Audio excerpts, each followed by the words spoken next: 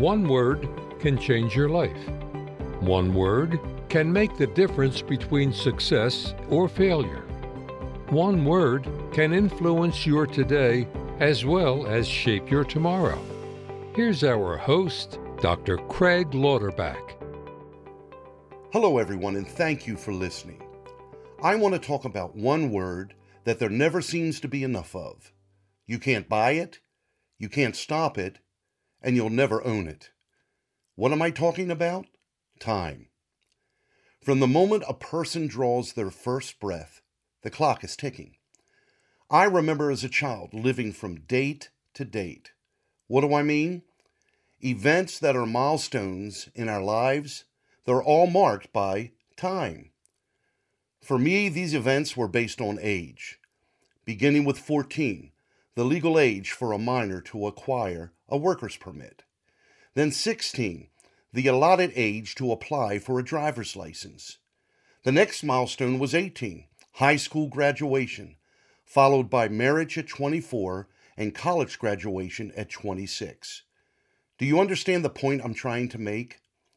Time dictates our calendars. Think about it. There's family time, work time, drive time, vacation time, recreation time, church time, downtime, just to name a few. Time determines each season of life. In the Bible, King Solomon talks about this in Ecclesiastes chapter 3, verses 1 through 8, which reads, "To everything there is a season, a time for every purpose under heaven, a time to be born and a time to die, a time to plant and a time to pluck what is planted, a time to kill and a time to heal, a time to break down and a time to build up, a time to weep and a time to laugh, a time to mourn and a time to dance, a time to cast away stones and a time to gather stones, a time to embrace and a time to refrain from embracing, a time to gain and a time to lose, a time to keep and a time to throw away, a time to tear and a time to sow, a time to keep silence and a time to speak, a time to love and a time to hate, a time of war and a time of peace."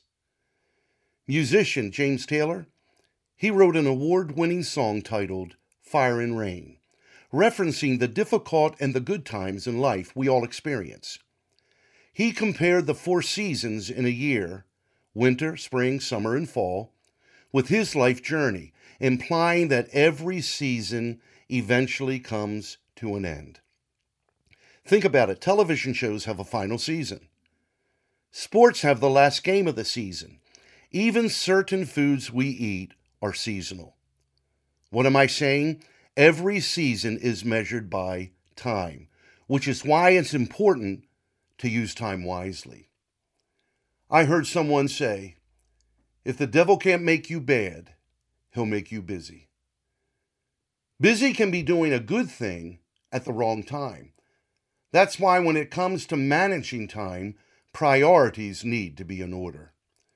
Jesus said in Matthew's Gospel, chapter 6, verse 33, "Seek first the kingdom of God and his righteousness, and all these things will be added unto you."